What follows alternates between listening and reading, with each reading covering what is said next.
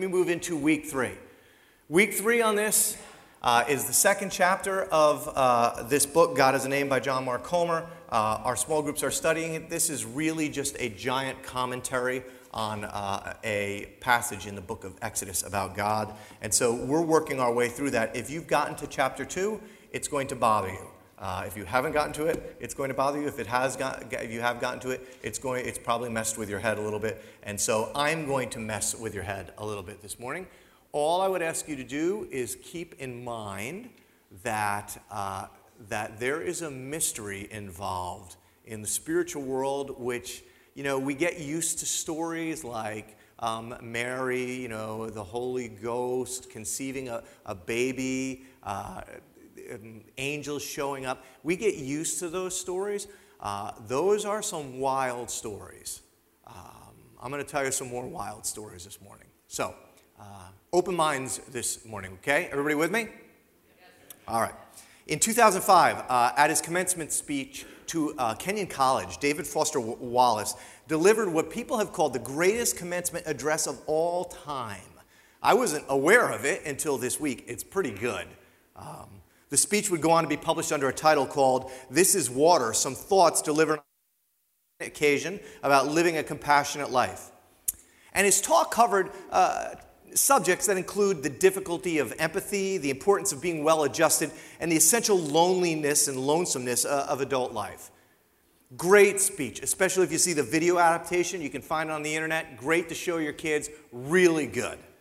But there's a concept in his talk that I think lends itself so well to our discussion this morning, related to discovering who God is. So our series, I Am Who I Said I Am, as many of you know, right, we're focusing on material and mass in this book. The book, by the way, we sold out of these books. Hopefully you're in a small group. It's not too late to get in one at the Engage Center today, and there's more books at the Engagement Center today. You can pick them up. The material that we're using is this book, God Has a Name. Now, Wallace's essay, his speech to this graduating class, begins like this. He says, there are these two young fish swimming along, and they happen to meet an older fish swimming the other way, who nods at them and says, "Morning, boys, how's the water?" And the two young fish swim on for a bit, and then eventually one of them looks over at the other and goes, excuse the language, "What the hell is water?" Now, if at that moment, Wallace said, you're worried that I plan to present myself here as the old wise fish explaining what water is to you younger fish, please don't be. He said, I'm not the wise old fish. He said, the immediate point of the fish story is that the most obvious, ubiquitous, important realities are often the ones that are hardest to see and talk about.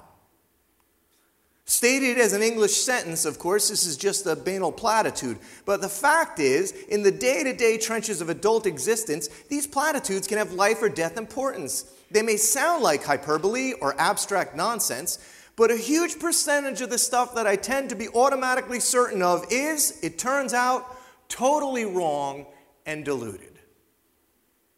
I love those two lines. The most obvious, ubiquitous, important realities are often the ones that are hardest to see and talk about. And the stuff that I tend to be automatically certain of is, it turns out, totally wrong and deluded. And I have to tell you, the longer I have lived, the more I have found those things to be very true. Things that I was very sure of in my 20s, in my new decade, I'm less certain of. I've lived long enough to know, right? That when I misunderstand things, especially when it relates to who God is, when I'm really certain about how things work, right? Like, how can I be really certain about God? He's God. Even in the scriptures say there's mystery involved in this. Yes, there's revelation, but yes, there's also, it's mixed with mystery. And when I misunderstand God, it has huge ramifications for my life. Is it possible when it comes to God, and in fact our whole existence as we understand it, could it be when it relates to God that the most obvious, ubiquitous, important realities are the hardest ones to see and talk about? Because I'm going to talk about some of those things this morning. They're hard to see and they're harder to talk about. Now, if you've been tracking with us over the last few weeks, you know that in order to discover who God is, we've been studying his progressive and incremental revelation of who he is. From Genesis chapter 1, verse 1, where he simply says, I'm Elohim, or just God, right? That's not his name. He was just as his title. And we've moved into Exodus where he reveals his name and his character to Moses. And we've been tracking all the way through to God's complete revelation in Jesus Christ. Now let's go back. God tells Moses that he has a name. And it's not God. He says, my name is Yahweh. And it has meaning. It means what I am, I'll always be. What I am, I'll always be. That's my name. And so Moses, for lack of putting it a better way, says, that's great. Well, tell me who you are. And so Moses goes out and waits for God up on Mount Sinai. Because he wants to discover. God says, go up and I will meet you and I will share who it is that I am and who I'll always be. In Exodus chapter 34, verses 5 through 7, I've been asking you to memorize this. There are cards, memorization cards, that are out at the engagement center. If you don't have one of these cards yet, please pick it up, put it on your mirror in your bathroom or on your dashboard in your car. I've been asking you to study this and memorize it because it's so important. The most important thing in your life is what you think about God, because you move towards that. So with that said, let's recite this again together.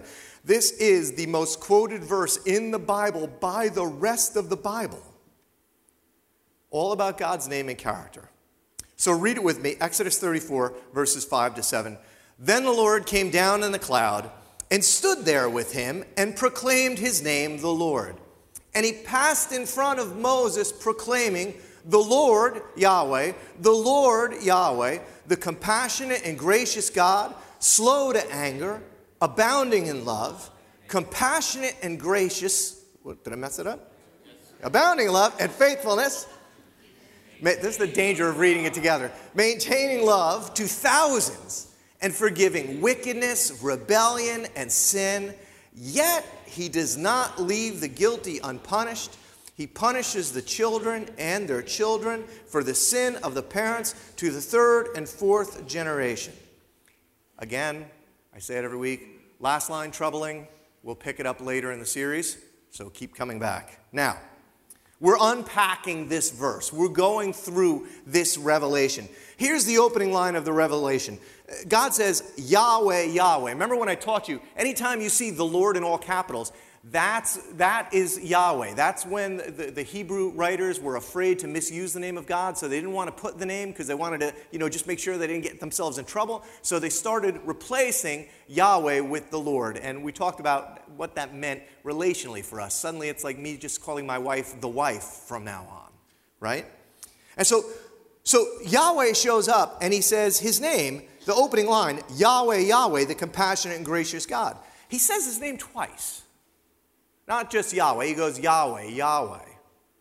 Why? Well, in the ancient world, and you see this in other places in the Bible, if something was really important and you wanted to drive a point home so people would say, oh, he's making a point about this, you would say it over and over again. You would repeat it. And so when Yahweh shows up and he says, my name is Yahweh, he wants us to know it and that it's important for a reason. What Comer postulates in this troubling chapter 2, which I guarantee will make your small group discussions pretty interesting this week, the reason that God is a name and it's not just God, the reason that the biblical writers, when they reference God, they don't just call him God, but they called him Yahweh God, was that, and get ready to get your educated, sophisticated, Western mindset panties all up in a wad about this. The reason was, don't shoot the messenger, the reason was that Yahweh was and is one of many gods. Now, since most of us at this point have finished middle school, we all have some frame of reference as it relates to ancient cultures and their unsophisticated understandings of God. Most, if not all cultures, both ancient and current, have many gods. In grammar school, you studied Greek and Roman gods, right? You had Zeus and Apollo and Venus and Mars and Cupid and Aphrodite. They each had responsibility or lordship over something: the earth, the wind, the rain, love. Now, in the ancient world, you name an issue or a place, and there was a god for that issue or place or town or city. Now, today, things are not all that different. In India, for example, there are still plenty of gods being worshipped. Brahma is the creator god. Vishnu is the preserver god. Heck, even in our Christian sects, we have our own little demigods, right? We just call them by we don't like calling them gods, so we call them by different names. Sometimes we'll call them saints, right? We have an issue, you pull out the book, you find the saint, because that saint has power or influence over that issue. Well, what was and still is so different about Yahweh God is that he shows up, and no other gods had done this. He shows up and he claims that he doesn't share his office with anybody. The most holy prayer in all of Israel, the one that every good Jew should pray, should be their final breath should be spent praying this prayer, was something called the Shema. It's in Deuteronomy. Here's what the Shema teaches. This is the basis of Christianity and Judaism and Islam. Hear, O Israel, the Lord our God, the Lord is one. Love the Lord your God with all of your heart and with all of your soul and with all of your strength. And so Yahweh claims that there is not a God of this or a God of that. There's not a love God and a sex God and a moon God. He says there is not a creator God or a sustainer God. He says there is but one eternal God, and he is it. Now that was and still is in the world a revolutionary claim. What God tells his people and over in the Bible is that there is only one Elohim, which was the Jewish word for God. There is only one creator God. There is only one El Shaddai, the Almighty God. There is only one El Elyon, the Most High God. But both God and the writers of Scripture seem to indicate quite uncomfortably that there are lots of lesser gods. Little g gods, created gods, invisible but real spiritual beings out there competing for preeminence in the spiritual realm. And so now this is where this gets maybe a little less seeker sensitive in terms of morning talks, because this is weird, okay? I get it. Weird. But I didn't write it. I'm teaching you what the Scripture teaches about this, and it's really quite fascinating. I totally understand if you hear this and you go, dude, you're blowing my mind, I'm not buying into this. I get that. There was a time in my life where it would have been hard for me to get here too. The stuff we're talking about today, it is outside of our Western mindsets. We have all grown up with this Western world, Western mindset thought that all that there is all that we see. And if there is a God, there is only one God, not many gods, because we've all been brought up in a Judeo-Christian mindset, in a Judeo-Christian system. But this view, as I've said it, is both historically and biblically not shared. Now stick with me, okay, before you start throwing things at me. If, as we look at Yahweh, if we look at what he says regarding these other spiritual beings, you may want to take these teachings as simply allegorical. You might say, you know what, I'm not really sure that that's actually true, but there's some truth in it. I would say if you just want to look at this and say this is an allegorical teaching and not factual, I understand why you might claim that. It's a strange teaching. And I would tell you that there is some truth you can take away if you just want to believe it's allegorical, right? But I don't think it's purely allegorical. Because as Foster said, sometimes the most obvious, ubiquitous, important realities are the ones that are the hardest to see and talk about. So these other gods, little g gods, these other Elohims, not Yahweh God, whoever they are, Yahweh says they're not even in the same category. Yahweh wants his people to know that, but that doesn't mean that these gods are shams. in the second book of the Bible, Exodus, where we're spending most of our time, we read about Yahweh saving Israel out of slavery in Egypt, right? Most of you are familiar with that story. There's a line in Exodus 12 where Yahweh says, I will bring judgment on all of the gods of Egypt. See, we think he's fighting Pharaoh, right? We watch the Ten Commandment movies and he's mad at Pharaoh. But Yahweh says, no, this is about bringing judgment on the gods of Egypt. Many of you know the story of the 10 plagues, but what you might not know is that many of the plagues are directed at specific Egyptian deities. Comer points out Amun-Ra was the sun god in the Egyptian pantheon. He was also king over all the other Egyptian deities of choice. So what does Yahweh do? He blots out the sun for 3 days, pitch black. It's his way of saying Amun-Ra isn't the king over the gods, I am. So Yahweh's relationship with these other pretender gods is hostile. It's not an exaggeration to say he's at war with these other gods. In fact, this warfare language is used all over the Hebrew Scriptures, all the way into the New Testament. Now, of course, many of you are familiar with the final plague, right? That sets the Israelites free, the night of Passover. And here is how Yahweh describes what's going to go down. Yahweh says, on that same night, I'll pass through Egypt, and I'll strike down every firstborn of those people and animals, and I'll bring judgment on all of the gods of Egypt. I am the Lord. Now, scripturally, what you start to see is that this Yahweh God, he claims to be the most high God, and that he's at war with all of these lesser gods. See, you have friends that maybe go, oh, so much violence in the Old Testament. All of the violence that you hear talked about as it relates to the horribly violent stories, those stories are all set against this backdrop of a war being fought in the spiritual realm also between Yahweh and lesser gods. Now stick with me. We're going to fast forward just a couple chapters. Exodus 15, right after Yahweh defeats the god of Egypt, you pick the story up and Moses is singing to God about what's happened. Here's his song. Exodus chapter 15, Moses and the Israelites sang this song to the Lord. I will sing to the Lord, for he is highly exalted. The Lord is my strength and my defense. He's become my salvation. He's my God. I'll praise him. My Father's God. I'll exalt him. The Lord is a warrior. Notice the war language. The Lord is his name. Now, when it says the Lord is his name, they're replacing Yahweh there, right? Because they don't want to use his name. They don't want to offend God, right? So Yahweh is his name.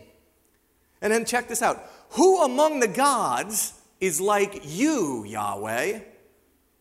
Who is like you, majestic in holiness, awesome in glory, working wonders? See, Moses got it. There's other things going on in the spiritual realm, but this Yahweh God that seems interested in me, he's in a class all by himself. This is not a limited claim in the Bible. I'm not just proof texting this stuff. Check out the psalmist who discovers over and over the same thing. There is none like you among the gods, Psalm 86. Great is Yahweh and greatly to be praised. He is to be revered above all the gods. Worship him. That was Psalm 96. Worship him, all you gods, you lower G gods. For you, Yahweh, are the most high over all the earth. You're exalted far above all other gods. And we looked at this last week, and I hope you'll see the new context of it. Moses goes up on Mount Sinai to meet Yahweh, and Yahweh gives him what we know as the Ten Commandments. And the Ten Commandments, right, our moms told us this is how you should act. It's a list of do's and don'ts. But that's not really what it was. As I described them to you last week, this is more of what a Jewish husband would present to his bride. It was called a ketubah. It wasn't a list of do's and don'ts. It was the rules, the promises that would guide this new intimate relationship, God and his people going forward. Some of these rules are very familiar. I just married, Heather, you were there. I just married a couple Friday night for Amendum. What does Yahweh say to these people he wants to know intimately? We fight to get these 10 commandments back in school or put in front of the courthouse because we think it's about good moral behavior. But understand what Yahweh is saying to his people. He's going, I am Yahweh who brought you out of Egypt, out of the land of slavery. You shall have no other gods but me. Now, most people just skip over this, right? Because they think there are no other gods, that they're all made up. It's a figment of Israel's imagination. That could be true, but if you pay close attention, it doesn't say that. In fact, it seems to assume there are other gods. Now, stick with me here, because now it involves you. Because if there are other gods, they're vying for your attention, for a relationship with you. And God is saying, no, no, no. This is a closed marriage. Right? Friday night, I sat with this couple, and I said to them, forsaking all others. Yahweh goes, forsaking all others. And then there's this second commandment. You shall not make for yourself an idol. You shall not bow down to them or worship them. For I, Yahweh, I'm your God, and I'm a jealous God. Why is God jealous over you? Well, what if there's an eternal spiritual battle raging? This is crazy right now, but there is an eternal battle raging in the heavenly realms. And do you know what they're fighting over? You.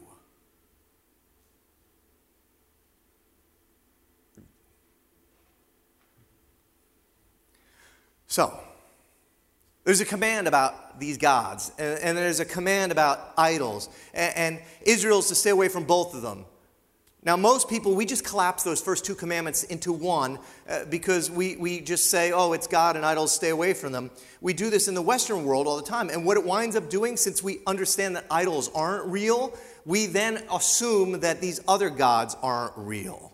That they must have no power, because idols have no power, so these gods must have no power. But Scripture seems to say something different. Some of you know the story of Moses, right? When he's trying to get his people out of Israel, he goes into Pharaoh's throne room. Okay, again, this is in the Bible. I'm not making it up, so I know this is, I know. This is weird stuff. Stick with me. Moses goes into Pharaoh's throne room, and he's going to show that he's really from Yahweh God, the Most High God. So Moses does miracles. First, he turns his staff into a snake. But does anybody know what happens? Pharaoh's magicians do the exact same thing. And then Moses turns the Nile River into blood. And Pharaoh's magicians do the exact same thing. Then Moses makes frogs come out of the Nile and cover the whole of Egypt. But Pharaoh's magicians go and call on the dark arts, and they copy this miracle. So Comer asks the question, have you ever read this story and thought, how are they doing this? How are they doing this? I mean, is it like magic, sleight of hand? Or are they linked up to different gods, tuned into the power of these malevolent beings? Now, if these other lesser gods have power, and if their desire is you, what does that mean for you? And how does it begin to help us describe the world that we find ourselves living in that oftentimes doesn't make sense? How does it help you maybe see your own individual world in a different light? Because I need you to understand, he's jealous over you because somebody else is wooing you. There is another force at work in your life other than God. He's jealous for you. And he's saying, listen, don't get involved with them. Now, if you know the story of Israel, which is most like our individual stories with God, their hearts, our hearts, they're always prone to wander, right? I mean, we get married and our eyes catch another woman. We get a good job, we're off looking for another job. In our relationship with God, right, we're always prone to wander. The Bible shows what happens when our heart wanders, and I love it because it's a story of how desperate we are for human relationships. How many people, right, like, oh, I love God so much, I have so much. I wish he'd bring me a man into my life or a woman in my life. Oh, here's this woman. She doesn't really care about God, and I love God, but I think I would rather get married. And so we do this all the time, right? We're always picking other things to put above God. And there's this example in the book of 1 Kings where we read about King Solomon. Everything is going incredibly well in the kingdom. At the beginning of the chapter, here's what it says. King Solomon, however, loved many foreign women besides Pharaoh's daughter. The Moabites, the Ammonites, the Edomites, the Sidonians, the Hittites. They were from nations about which Yahweh had told the Israelites, you must not intermarry with them. Now here's why. Because they will turn your hearts after their gods. And so Solomon grew old, his wives turned, this is what the scripture says, as Solomon grew old, his wives turned his heart after other gods, as his heart was not fully devoted to Yahweh his God. And watch what happens. The scripture says, he followed Ashtoreth, the goddess of the Sidonians, and Molech, the detestable god of the Ammonites. Solomon built a high place for Chemosh, the detestable god of Moab, and for Molech, the detestable god of the Ammonites. He did the same for all his foreign wives who burned incense and offered sacrifices to their gods. And so this writer, he lists off a number of these ancient gods, but nowhere does the text say these are false gods. Why was God worried about Solomon? Because he wasn't worried because they were fake gods. Instead, the text calls these gods by their names. See, they have names too. Ashtoreth is the goddess of Sidon, which would be like Lebanon on a current map. Molech is the god of Ammon, which is Jordan today. There are gods in the story with power and authority, and they seem to have it, stick with me, not my stuff, they seem to have it over geographic regions and ethnic groups, what we would call nations. By the way, that doesn't mean that's only those nations. It means there's power going on all around the globe in all cultures. This is a strange story. This story always bothered me. It's in Daniel. Daniel's prayers are going unanswered for about 3 weeks. Daniel's a book in the Old Testament. And so Daniel, he's praying. There's nothing happening. Finally, an angel comes to him from Yahweh and says he's late because, quote, the prince of the Persian kingdom resisted me 21 days. The prince here is some kind of spiritual being at the back of the Persian Empire. And then as this angel's leaving, do you know what he says? He says there's a prince of Greece he has to now go fight. This is weird stuff. I read chapter 2 on the beach this summer. I said, these people are going to look at me and go, he's nuts. But the scripture seems to really be quite certain that there's a lot more going on than you see. I'm not going to ask you to raise your hand because you don't want to look weird to your neighbor. I get that. But have you ever had like the curtain come up for just a minute on the spiritual world and gone, there's something going on here? Have you ever sensed it, maybe gone to a different city or a different town or a different house and something just doesn't feel right? Where you go, there's something going on here. I'm going to share with you one story, right? You're not going to judge me, right?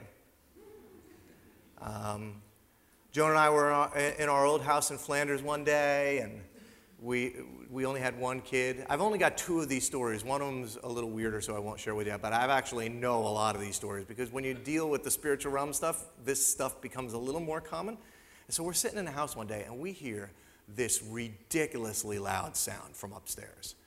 I mean, it was like somebody took, a 100-pound anvil and dropped it on the second story. And we both looked at each other like, what the heck was that? And so we go upstairs. We live in a little small Cape Cod house. There was just 2 bedrooms at the top of the stairs. You went up, there was 1 bedroom here, 1 bedroom there. And so we're looking through these rooms. We can't find anything. And it would have been big because it made such a noise, like the floor shook. And so we're looking, we come out. And, she'll be here. You can ask her in the hallway. We come out, and I looked at her. I said, I can't find anything in there. And she goes, well, I can't find anything in here. We said, I wonder what it was. And audibly a voice said, it was me. To which Joan goes, call the police. And I said, and tell them what? Like, I'll be on the 5th floor of Morristown Memorial. Or, And so this is where we are. There is this Yahweh God that is trying to reveal himself to you. And he's telling you, I am the one true creator God. I made everything. He has no equal. There are none parallel to him. But there are a multiplicity of these other wannabe gods, invisible but real spiritual created beings, gods with a lowercase g, and they're vying for you with malevolent desire. Now, if the terms gods is messing you up, in the Bible, these lowercase g gods, they go by different names. You'll see it all over. Angels or demons or princes or lords, powers, principalities, rulers, authorities.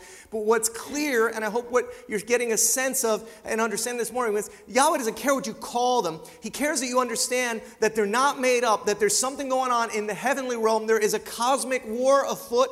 The Bible teaches that you were born into it. It was raging before Genesis 1, before the garden story took place. Now, I would tell you, if you want a more thorough discussion of this, you should read chapter 2. It'll go into a little bit, how did this happen? Where did these come from? But here's what I want you to know. Jesus shows up and he says, I'm Yahweh in the flesh. Jesus ends the battle. The New Testament writers, as they look back on Jesus' life and death and resurrection, they make it clear that one of Jesus' primary agendas was to, quote, disarm the powers at war with Yahweh. You see it in his life as he confronts over and over and casts out the demonic. But you see it in completion at his death. John said, the reason the Son of God came was to destroy the works of the devil.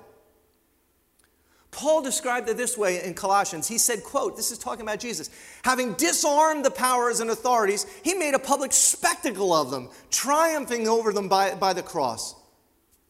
He put them to shame, the scripture does. He did a victory dance in the end zone. This is the most basic, most ancient reading of what the meaning of the cross was.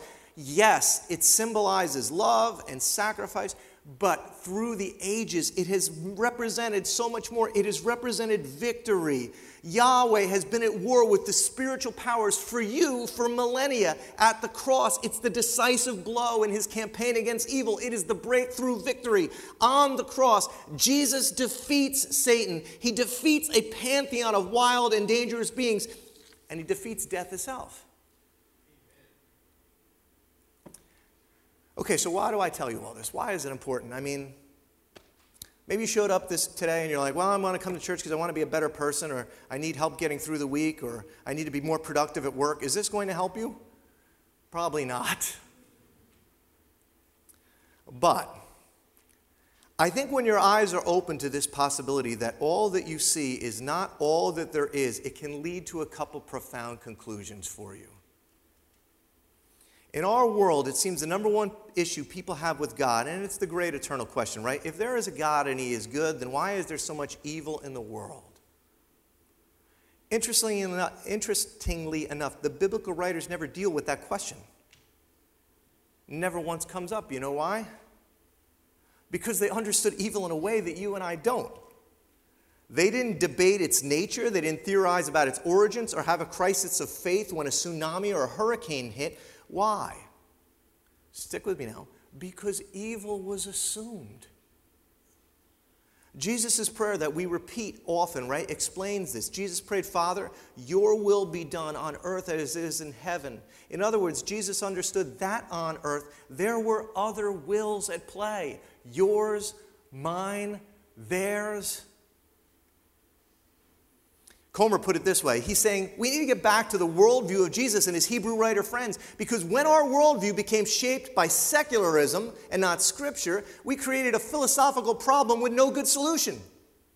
So when evil comes to smash in your door, don't have a crisis of faith as if Yahweh was to blame. The odds are he's not. Instead, grieve and lament and meet God in the place of pain, but then get up and join Jesus in his quest to turn evil around for good. Second, some in the Christian world have taken this far too far, and they see Satan behind every doorpost.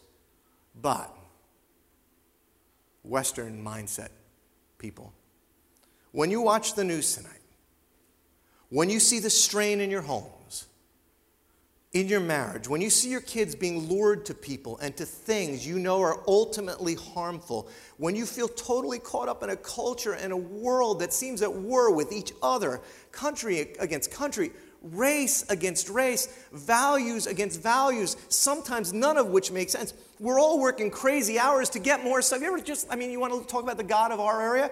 We all work these crazy hours to get stuff that we will all say, oh, it's not about the stuff. I know it won't satisfy, but we can't stop. We can't stop. Here is a reminder and a call towards Yahweh and away from other gods. Paul says this. Finally, he says, listen, be strong in the Lord and in his mighty power. Put on the full armor of God so that you can stand against the devil's schemes. Because our struggle is not against flesh and blood, but it's against the rulers and the authorities and the powers of this dark world and against the spiritual forces of evil in the heavenly realms. Is it possible? Is it possible that when you're fighting with your wife, when you're fighting with your husband, when you're fighting with your kid, when you're fighting with your boss this week, is it possible that that's not all you're fighting? Is it possible that what's going on in your home and your office and your soul is not all that you see? And lastly, there's this. What do you worship? Have these other lesser gods, have they captured your heart? Have you left Yahweh, your first true love, in pursuit of another? Because see, you as a human being, you were created to worship, and you do. The question is not do you, but what do you worship? What do you give your life away to? Have you been duped? Have your eyes been unopened? I mean, what do you make sacrifices for? In the ancient world, they sacrificed animals, but they were essentially currency that they were giving away over time to different gods. In some fashion, what are you making sacrifices to? Who? What is your God? John, who walked with Jesus, he called himself the disciple that Jesus loved.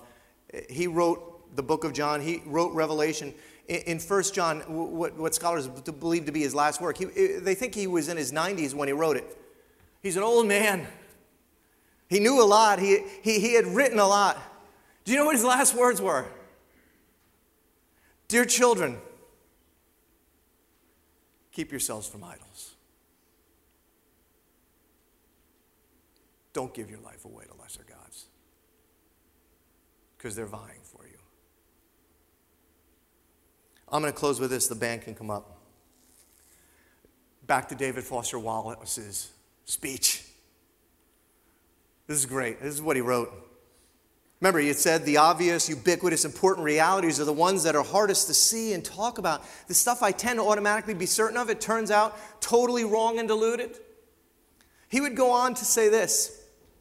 You get to consciously decide, this is speaking to a secular crowd, you get to consciously decide what has meaning and what doesn't.